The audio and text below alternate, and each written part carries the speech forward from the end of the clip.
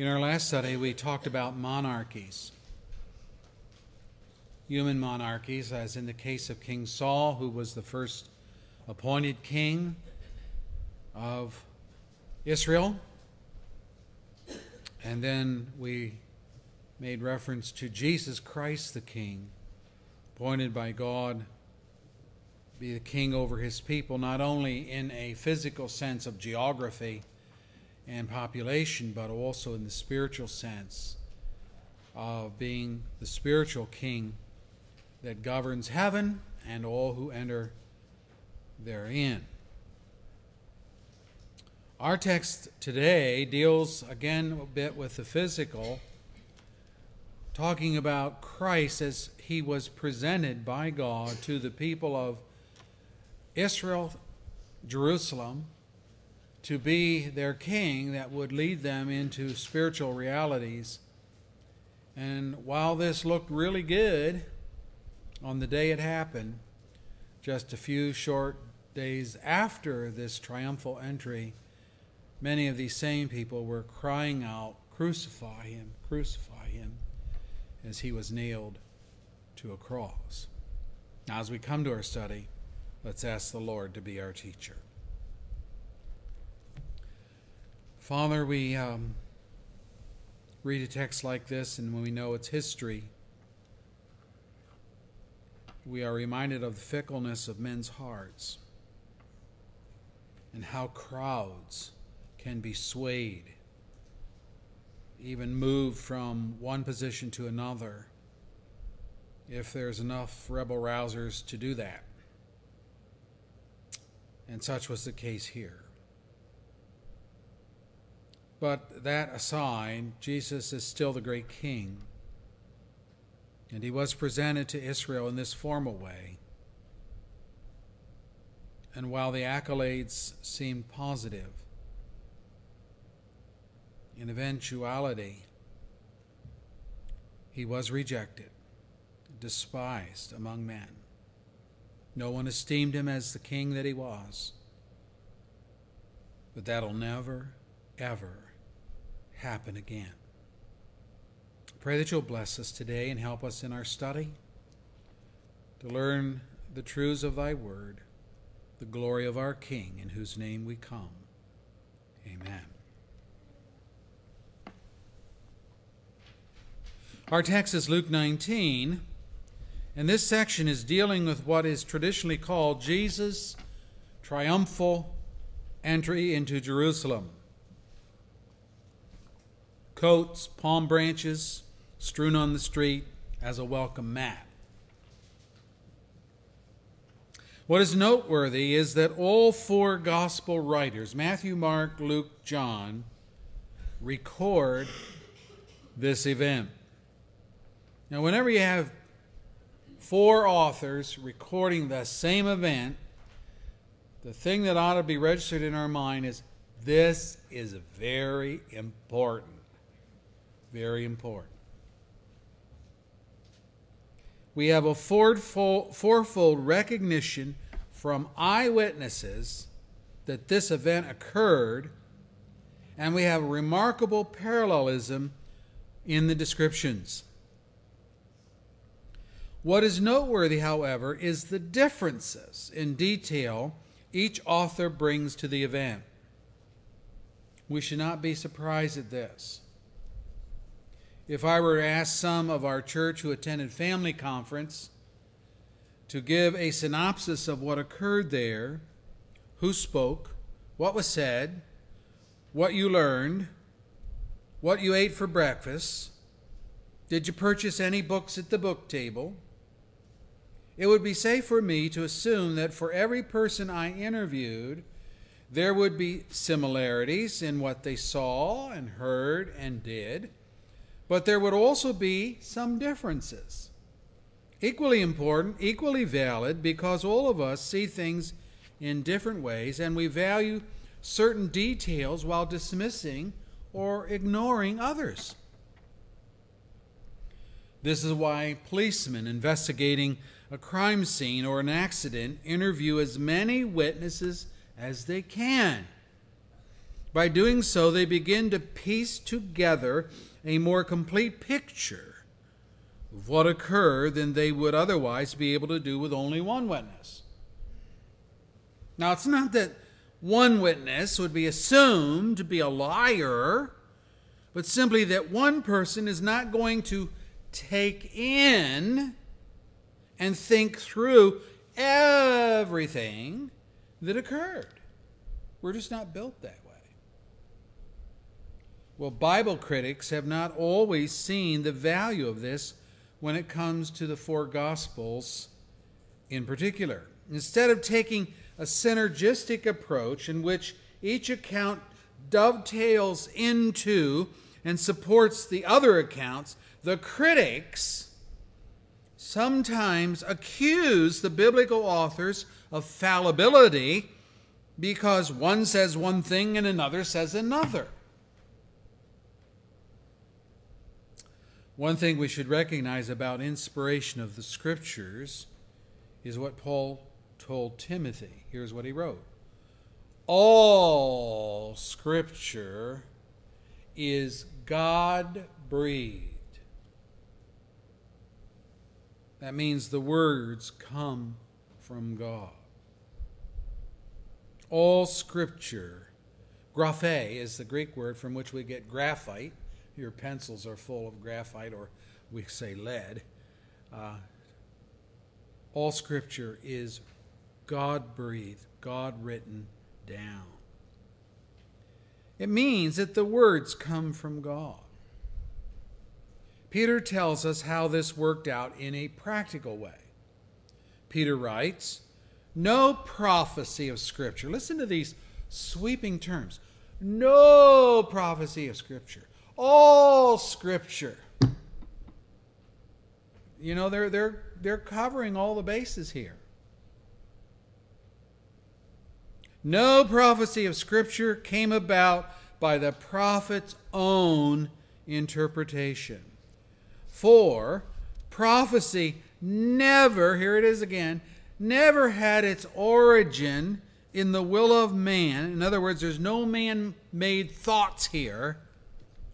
But men spoke from God, not for God, though that's true too, but from God. Men spoke from God as they were carried along by the Holy Spirit. 2 Peter 1, verse 20 and 21. Why is this important? Because the man on the street believes that the Bible was written by men. But he does not mean that the Bible was penned by men as they were carried along by God's Spirit. No, he means that the Bible is merely a collective account of men's religious opinions. What Peter says, own interpretation. And Peter says it never happened that way. If this were true, then the Bible would have no more to say to us about spiritual things than any other book of philosophy.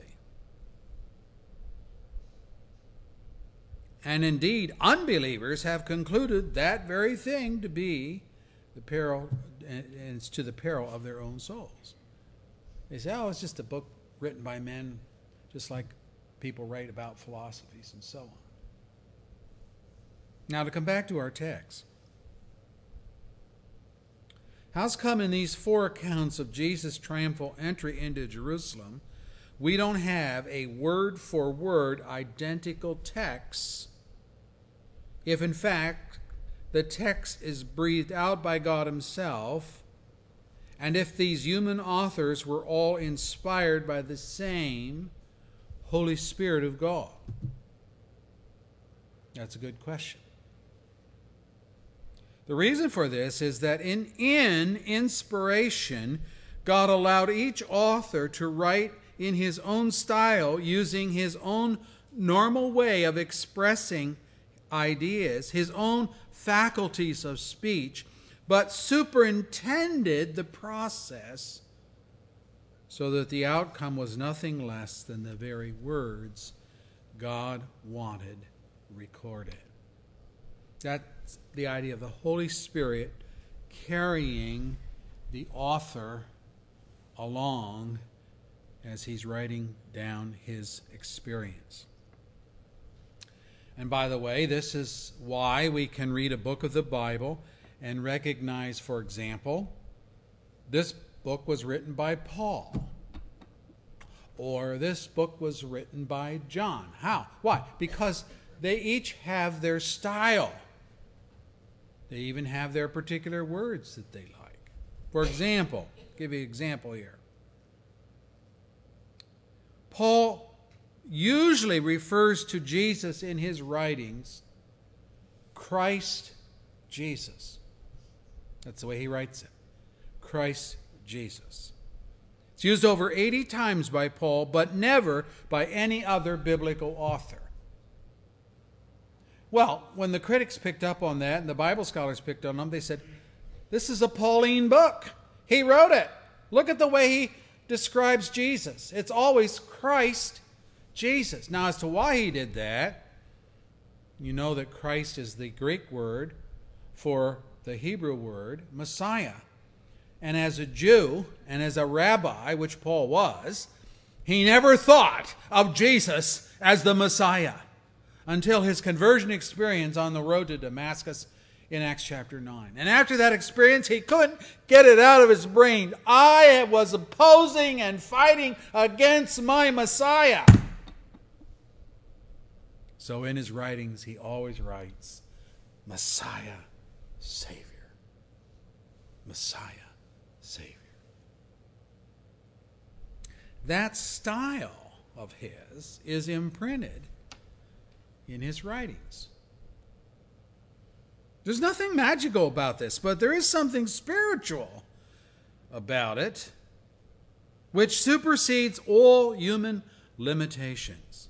Many times in the Bible, this is beyond doubt, because the author will write something like this: the word of the Lord came to Jeremiah saying. And then you know what comes after, what follows, is a verbatim quote from God. Spirit of God moving in Jeremiah's heart. At other times, as here in the Gospels, we simply have 4 accounts of men who observed the same event, but with different emphasis and different detail. Each wrote what he saw, what he heard. Some of the material duplicates what the other disciples wrote. Some of the material differs, but the differences do not mean someone is mistaken or that someone is lying. That's the way the critics always go. It only means that God allowed them to witness and record things omitted by the others. And by the way, it doesn't change any doctrine. If Paul writes Christ Jesus and the other authors write Jesus Christ, does that change anything? Do we not know what person is being talked about here?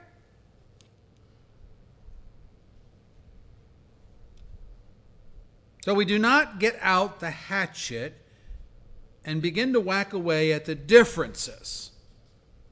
That's what critics do. No, instead, it is the task of Bible students to pull all the pieces together to construct the whole picture. All the detail is valid. That's the point. Nothing is to go to the chopping block. Every account is God's word, written in the style of the human penman as God's Spirit empowered him. And that's how we got our Bible. That's why we can see certain styles. And yeah, they had their favorite phrases and expressions and all of those things, but the end product is God's revelation. Now that brings us in your bulletin outline then to the King has already come. The timing of Jesus' entry into Jerusalem is very significant. John 12 verse 1 sets the time as 6 days before the Passover. That's written right in the text. 6 days before the Passover. None of the other accounts say this, though it's not hard to figure out by reading the accounts before and after this entry. John is even more specific, however, when he says in verse 12 of John 12, the next day, the great crowd that had come for the feast, again referring to the Passover, heard that Jesus was on his way to Jerusalem. What time reference is indicated by the expression, the next day? The preceding verses discuss Jesus being at the home of Mary and Martha and Lazarus after Jesus had raised Lazarus from the dead.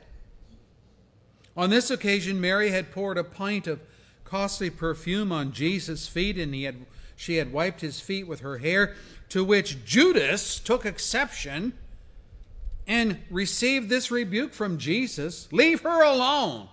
It was intended that she should save that perfume for the day of my burial." You see, Jesus knew his hour had come, John 12, verse 23, for his crucifixion. Now the people got wind of Jesus being at the home of Lazarus, and we read, so the chief priests made plans to kill Lazarus as well, for on account of him, many of the Jews were going over to Jesus and putting their faith in him. So this stupendous miracle, the people began to figure out, this Jesus is somebody special here. He even calls the dead to life after he's been dead for 4 days.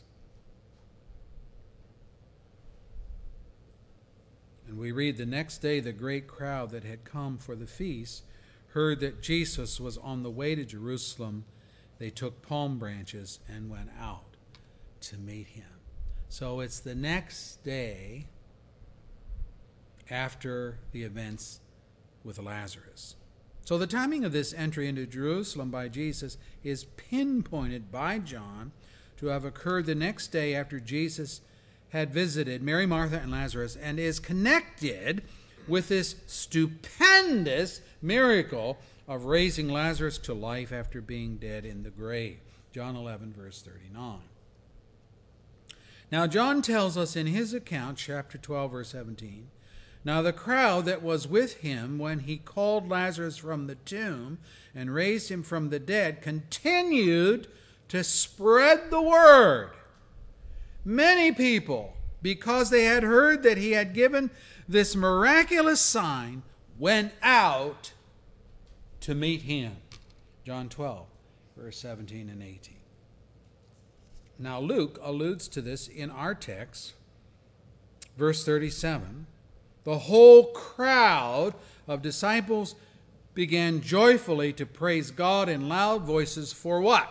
For all the miracles they had seen. But John is the only author who tells us that the miracle most on people's minds was the raising of Lazarus from the dead. Now, it doesn't mean that Matthew, Mark, and Luke's account are wrong, but simply that this is a detail only John includes in his gospel. Now, keep in mind here the historical setting for John's gospel. John's gospel was written after all the other gospel writers had written their accounts, after all of them were dead and gone. So John is not so much interested in duplicating what has already been said, but to provide details that the others omitted. And we're so thankful to have John's epilogue, we might say, to the whole event. So sometimes timing is everything. And I think this is one of those occasions. Why was there such a large crowd waiting at the gates of Jerusalem as Jesus was coming from Bethany? Was it simply that they had heard Jesus was coming? No, not at all.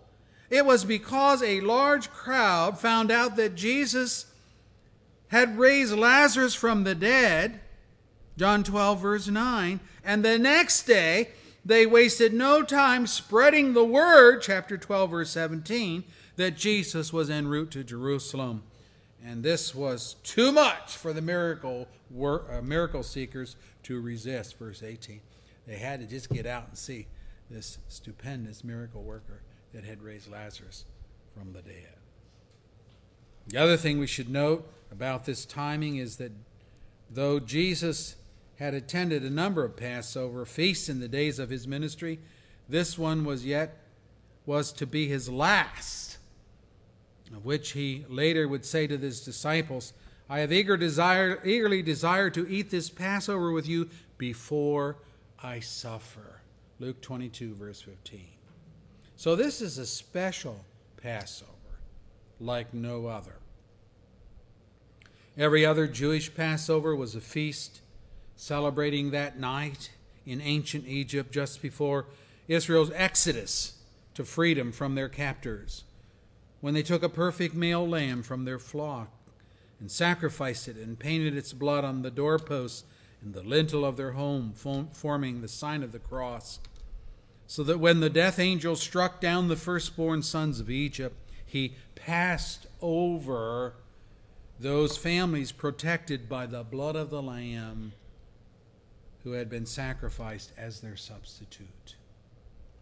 Now, thousands of years later, Jesus of Nazareth, whom John the Baptist identified as the Lamb of God, who takes away the sin of the world, John 1 verse 29, was about to be sacrificed on a truly wooden cross, that all who stand behind his atoning blood may be passed over when death and damnation come calling. Wow, symbolism and its fulfillment. Paul puts it this way: Christ, our Passover lamb, has been sacrificed. 1 Corinthians 5, verse 7. So timing is everything with God, and nothing is by chance when God is involved. We read, but when the time had fully come, God sent his Son, born of a woman, born under the law, to redeem those under law, that we might receive the full rights of sons. Galatians 4, verse 4 and 5. To redeem means to secure by making a payment. Think ransom. Peter words it this way: you know that it is not with perishable things such as silver or gold that you were redeemed, but with the precious blood of Christ, a lamb, there it is, without blemish or defect. You see how it plugs in to Passover in Exodus? Peter goes on, he was chosen before the creation of the world, but was revealed in these last times for your sake. 1 Peter 1, verse 18 through 20. God was in the timing of Jesus' triumphal entry into Jerusalem with the Passover offering of his own body just hours away. God's plans are never late. They are never delayed by unforeseen circumstances. God's timetable is dead on, 24/7, year in, year out. Will you be ready for Jesus' second coming? His second and real triumphal entry. Secondly, that brings us then to Jesus' entrance into Jerusalem. As noted, all the gospel authors state specifically that Jesus sent disciples into the village. Now this would be Bethage, which is just before you get to Jerusalem. Into the village of Bethage to fetch a donkey colt for him to ride into Jerusalem. Our text, verse 30, tells us that this was a colt which no one had ever ridden. Mark 11, verse 2 has the same identical statement. John calls the animal a young donkey, chapter 12, verse 14. Matthew tells us that both the mother of the colt and the colt itself were to be fetched. That tells you how young the colt was. Very much still attached to Mama.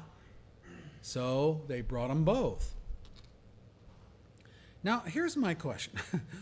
Why all this detail about a simple beast of burden? Have you ever thought about that? And a rather insignificant animal at that. Why would Jesus specify a colt instead of a white or black horse? I mean, isn't a stallion a more regal mount for a king to ride than a little baby donkey? Well, we read this morning in our meditation reading, the prophet Zechariah had prophesied centuries before. Rejoice greatly, O daughters of Zion. That's Jerusalem. Shout, daughters of Jerusalem. See, your king comes to you, righteous and having salvation, gentle and riding on a donkey, on a colt, the foal of a donkey. I will take away the chariots from Ephraim and the war horses from Jerusalem, and the battle bow will be broken. He will proclaim peace to the nations. His rule will extend from sea to sea and from the river is capitalized, it's referring to the Euphrates, which, by the way, is in Iraq. He will extend his rule from sea to sea, from the river to the ends of the earth. Zechariah 9, verse 9 and 10. You see, the colt was in keeping with Jesus' humility and gentleness. The world of Jesus' day had seen enough of chariots and war horses thundering over the landscape, carrying soldiers who pillaged the land and raped the women and killed off its inhabitants without mercy, and then had the audacity to burn the crops. They had seen a lot of that. And Jesus was a different king. In his own words, Matthew 11, verse 29, I am gentle and humble in heart. He came to proclaim peace to war-torn countries ruined by the infighting and greed that sinners perpetrate against one another. And I think how silly Jesus must have looked upon that little colt with his feet barely hovering above the ground as it worked its way through the gate of Jerusalem. But do not mistake meekness for weakness and humility for senility. Jesus was in full control of these events, as he will one day be in control of the events of his second coming. That unbroken colt would have bucked and balked under any first-time rider, but not under the weight of that one who could command Balaam's donkey to speak and restrain him from cursing the very people he was sent to bless. Numbers 22, verse 28 and following. That one who commanded Jonah's great fish to vomit him out on the land, Jonah 2, verse 10, is a king indeed. Dr. Doolittle talking to the animals is fiction. But the creator of all living things, great and small, has but to speak, and immediate obedience is the result. The psalmist said of God, he spoke, and there came swarms of flies and gnats throughout their country, speaking of the Egyptians. He spoke, and locusts came, grasshoppers without number. Psalm 105, verse 30, verse 34. That's our God. He but speaks. The creatures obey. That was Jesus' entry into Jerusalem. Now, did the people of his day see the significance of Jesus' entrance on a colt? To use George's expression, did they connect the dots?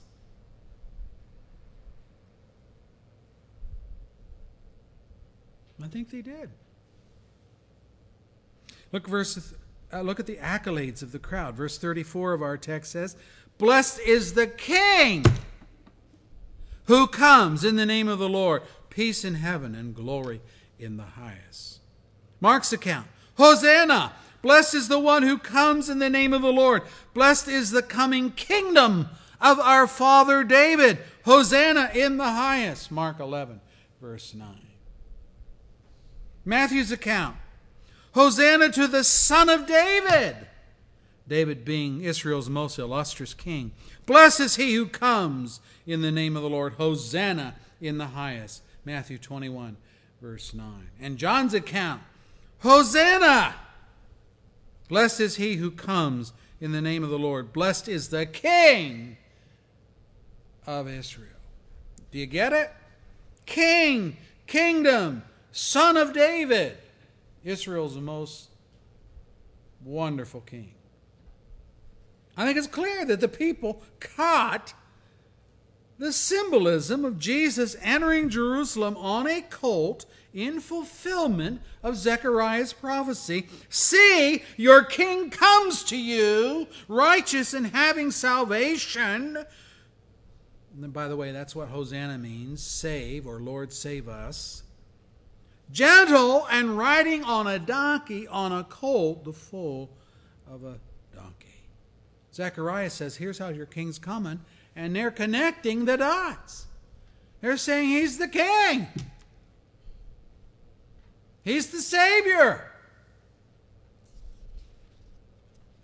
Some, no doubt, got carried away with the celebration. They shouted, "Hosanna, Lord save us," when they were not looking for a Savior from sins at all, but for a Savior from Rome's oppression. They missed, you see, the symbolism of the colt, and they were looking instead for the warrior concept of Savior. Others said, "Peace," verse 38 of our text. But it was as Paul predicted, for the last days, the day of the Lord will come like a thief in the night, while people are saying, "Peace, safety." Destruction will come on them suddenly, and they will not escape. 1 Thessalonians 5, verse 2 and 3. So there were accolades from the crowd. And there was some connection that they knew that this symbolism, this colt, had to do with Zechariah's prophecy. But there were some other people in the crowd. There were unbelievers in the crowd. Crowds of people are usually a mixed blessing. Some were excited about seeing Jesus, but they were shallow in their interest. They wanted the thrill of seeing the great miracle worker. Others were genuine followers of Jesus. John 12, verse 11 says, many of the Jews were going over to Jesus and putting their faith in him as a result of this great miracle of raising Lazarus. The 12 disciples of Jesus, the inner circle, they were there too, but John admitted of himself, verse 16, John 12, at first his disciples did not understand all this. Only after Jesus was glorified, that is, returned to glory, to heaven, did they realize that these things had been written about him. So even the inner 12 didn't catch it at the moment. But there was another group of observers there that day as well, and they were the murder plotters. They were there. John 11, verse 57 says the chief priests and Pharisees had given orders that if anyone found out where Jesus was, he should report it to them so that they might arrest him. And then John 12, verse 9 states, so the chief priests made plans to kill Lazarus as well. As well as what? As well as Jesus, that they could get their hand. Why would they want to kill Lazarus again after Jesus had? Because of Lazarus, many people were going over to and becoming disciples of Jesus. They were figuring it out. He must be God's son. So these religious leaders had for a long time hated Jesus because of his increasing popularity with the people. The more he increased, the more they decreased. Now the baptizer was happy to have it so with him and his disciples, but the Pharisees were not happy to have it so with them. We read many people, because they had heard that he had given this miraculous sign, went out to meet him. So the Pharisees said to one another, "See, this is getting us nowhere. Look how the whole world has gone after him." John 12, verse 18 and 19. You see their problem? Can you not hear the jealousy in their words? Okay, but is that a reason to plot a person's death because you're jealous of them? Pilate the governor would later examine Jesus and find him innocent. The scripture says, knowing that it was out of envy that the chief priests had handed Jesus over to him. Mark 15, verse 10. He figured it out. He figured it out. Now, there are two indicators in this event before us which highlight this point. One happened as Jesus entered the city on the colt, and the other followed immediately when Jesus left the colt and entered the temple. Our text tells us that upon hearing the accolades of verse 39, some of the Pharisees in the crowd said to Jesus, "Teacher, rebuke your disciples," because of what they're saying. Hosanna, the king, all this. They're listening to this. And they don't like what they're hearing. And so they're saying to Jesus, "You need to do something. Your disciples are out of control." They said this because they did not agree with the crowd calling Jesus the king who comes in the name of the Lord. Verse 38. To them that was blasphemy, because they never admitted, nor would admit, that Jesus was God's son, or had come as Hosanna, one to save. They wouldn't admit that. They were hardened murderers, and they were in the middle of plotting Jesus' death. They got their hands on Lazarus, they'd have killed him again too. That's the first incident. Now, the second incident was at the temple. If you have to read on through the text, when Jesus dismounted his donkey, entered and saw the corruption that was there, and drove out the money changers, turned over their money tables and so on. And soon the people who were diseased began to come into the temple. And what happened? Jesus healed them. Matthew tells us, but, now listen to this, when the chief priests and the teachers of the law saw the wonderful things Jesus did, and the children shouting in the temple area, "Hosanna to the Son of David," they were indignant. Matthew 21, verse 15. See, the children picked up the same theme that was outside the temple when Jesus was coming in. And they said, "Hosanna to the Son of David." Let me tell you have to be pretty hard-hearted to object to sick people being healed and the children shouting praise for the healer. Pretty hard-hearted. And these men were very hard. And we need to ask the question, am I any different? Right before their eyes, they witnessed people being healed who were blind and lame. Not the unverifiable shenanigans that go on in the healing services that we have on TV. You can't fake blind very easy. John chapter 9. There is a spiritual blindness even more horrendous. And these religious leaders had it. You may have it too. All men have it by birth. Never get rid of it unless they come to Christ for healing. What has Jesus ever done to you that you should hate him so? That you would reject his offer of cleansing from sin and forgiveness with God. And yet that's our world. Luke tells us, verse 41 of our text, as Jesus approached Jerusalem and saw the city, he wept over it. And he said, if you, even you, had only known on this day what would bring you peace. But now it is hidden from your eyes. The days will come upon you when your enemies will build an embankment against you. Remember, Jerusalem's high on a hill, surrounded by a huge wall.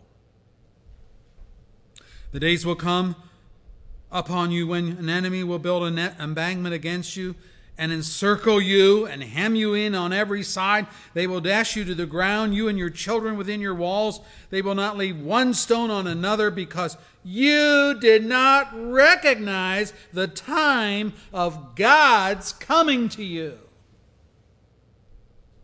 Luke 19, verse 41 through 44. He, Jesus, on this goal, coming. God's Son. And in AD 70, Titus marched his Roman legions into Jerusalem, burned the city, leveled the temple, never to rise again. Today, an Arab mosque now sits on the temple site. Judgment from God and an insult added to injury because God's chosen people rejected his Son. Now that brings us then to our final point, that the King is coming again. It was the prophecies of God's Word that enabled the believers to recognize Jesus as their King on this first coming. We read today from Zechariah's prophecy that Israel's king would enter Jerusalem riding on the colt of a donkey. That's pretty specific. And you know that all of God's prophecies are specific. They are. All God's prophecies. The birthplace of Bethlehem, named by Micah. The betrayal of Judas, Psalm 41.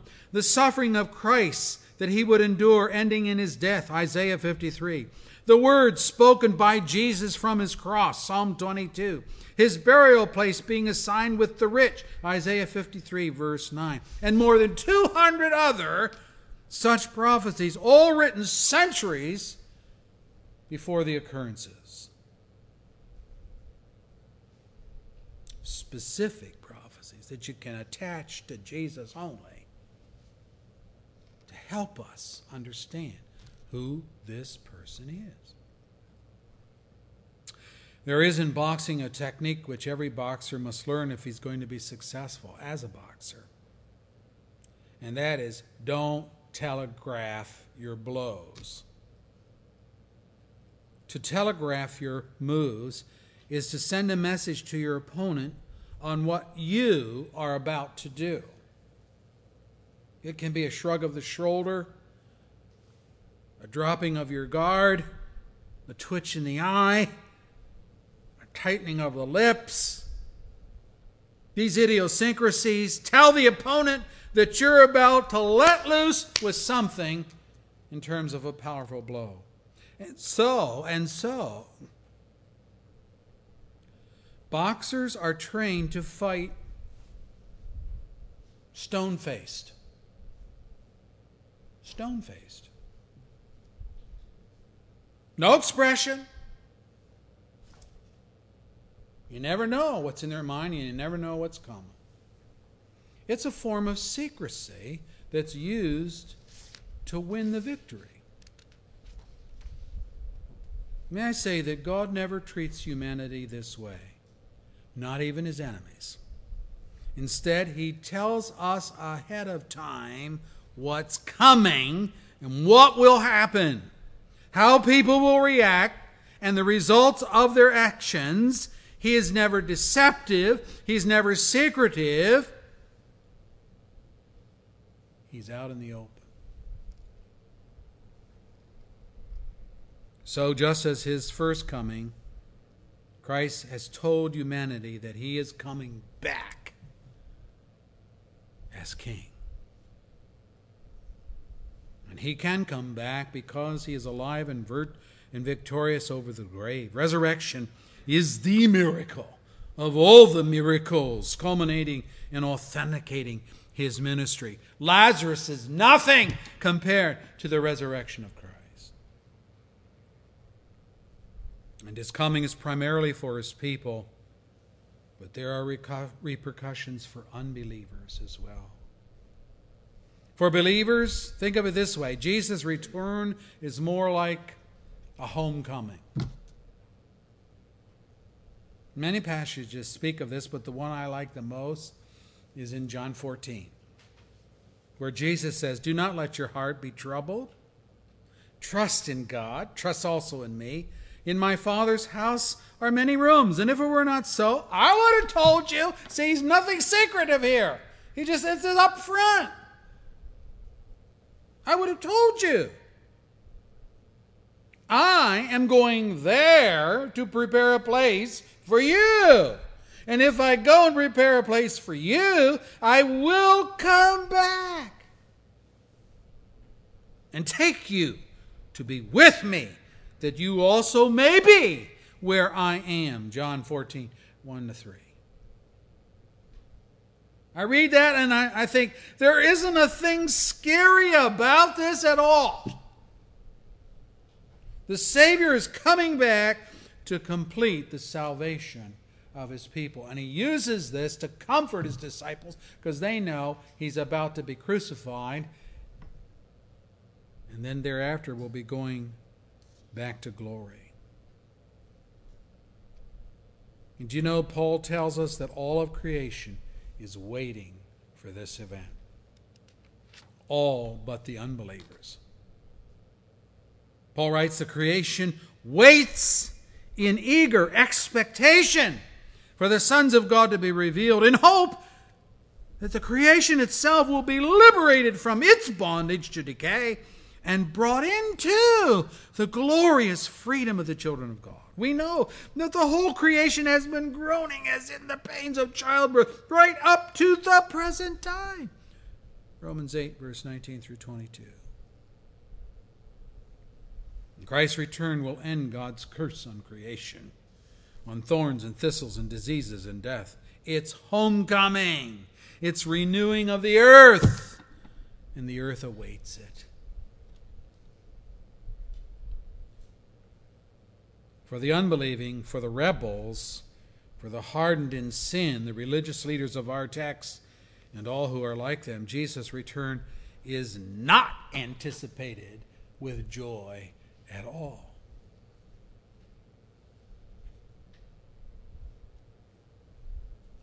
Why? Because in his second coming, there is no more colt or donkey, no more meek, no more lowly, no more blasphemy with impunity, no more crucify him, which was all part of his first coming. Instead, John writes, I saw heaven standing open, and there before me was a white horse, whose rider is called Faithful and True. With justice he judges and makes war. Ooh. His eyes are like blazing fire, and on his head are many crowns. He has a name written on him that no one knows but he himself. He is dressed in a robe that's dipped in blood. And his name is the Word of God. The armies of heaven were following him, riding on white horses and dressed in fine linen, white and clean. And out of his mouth comes a sharp sword with which to strike down the nations. He will rule them with an iron scepter. He treads the winepress of the fury of the wrath of God Almighty. On his robe and on his thigh, he has this name written, King of Kings and Lord of Lords. Revelation 19, verse 11 through 16. That's a different coming, isn't it? What is the reaction of all humanity? Let me read it for you. Listen to all these dignitaries. Then the kings of the earth, the princes, the generals, the rich, the mighty. It's all the people that's in power, right? It goes on. Every slave, every free man. What's he describing? John's saying everyone. From the powers that be right on down to the guy that doesn't have any power. He's just a slave in somebody's house. Everyone. Hid in caves and among the rocks and the mountains, and they call them the mountains and the rocks. Fall on us, hide us from the face of him who sits on the throne and from the wrath of the Lamb. A lamb that has wrath? Does that compute? For the great day of their wrath is come. Who can stand? Revelation 6, verse 15 through 17. Yeah, the Lamb that was slain from before the creation of the world. Behold, the Lamb of God who takes away. That Lamb is now coming back riding on a white steed as a great warrior. You see, no one will stand. That's the point. When the King comes, it's predicted. I'm asking this question. Will you realize his return as a homecoming for his people or as a judgment day for his enemies? What will it be for you? You need to come to Jesus today in repentance of your sins and plead his mercy and ask his forgiveness now. Death may take you to him before his return brings him to you. And either way, you need a Savior. You need a Hosanna, a God who saves, not a judge. Today is the day of salvation. And he's told us what's coming, so there's no secret about it. But as men doubt and did doubt the Word of God and Jesus' identity in the day of his coming into Jerusalem, so they doubt the Word of God concerning his return.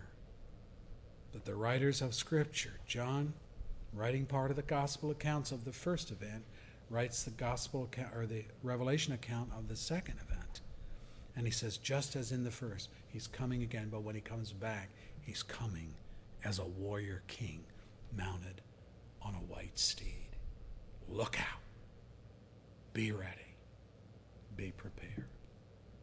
Our Lord, we thank you for your word. We don't want Jesus to come back for us, as judge and jury. Lord, may he come back as that gracious and loving King of whom he said himself that he was gentle and humble of heart. As he said that he went away to prepare a place for his disciples and would come again to receive them that we might be with him. May it be a homecoming for each one here. May it not be a day of judgment for anyone here. May they not come under the sword of his mouth,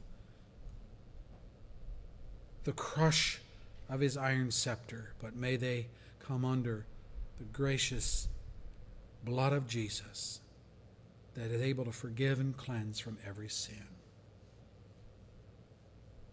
Lord, make us prepared. None of this is hidden. The only reason it's going to be a surprise for people that are unbelievers is because they don't believe what's written in the book. It's there to read, it's there to believe, but they don't believe it and they don't read it. And even when we preachers preach it, they don't believe it and they don't act upon it. But that's part of the stubborn, willful rebellion of the sinful heart. That's the Pharisees, the scribes, and the chief priests all over again, as it was that day long ago when you rode into Jerusalem on a colt. Lord, I pray that you'll bring stubborn hearts out of their stubbornness and rebellion. Grant them the repentance they need and the faith that they need. May they become your children today. May they become your disciple today for the glory of Jesus and for their own good. Amen.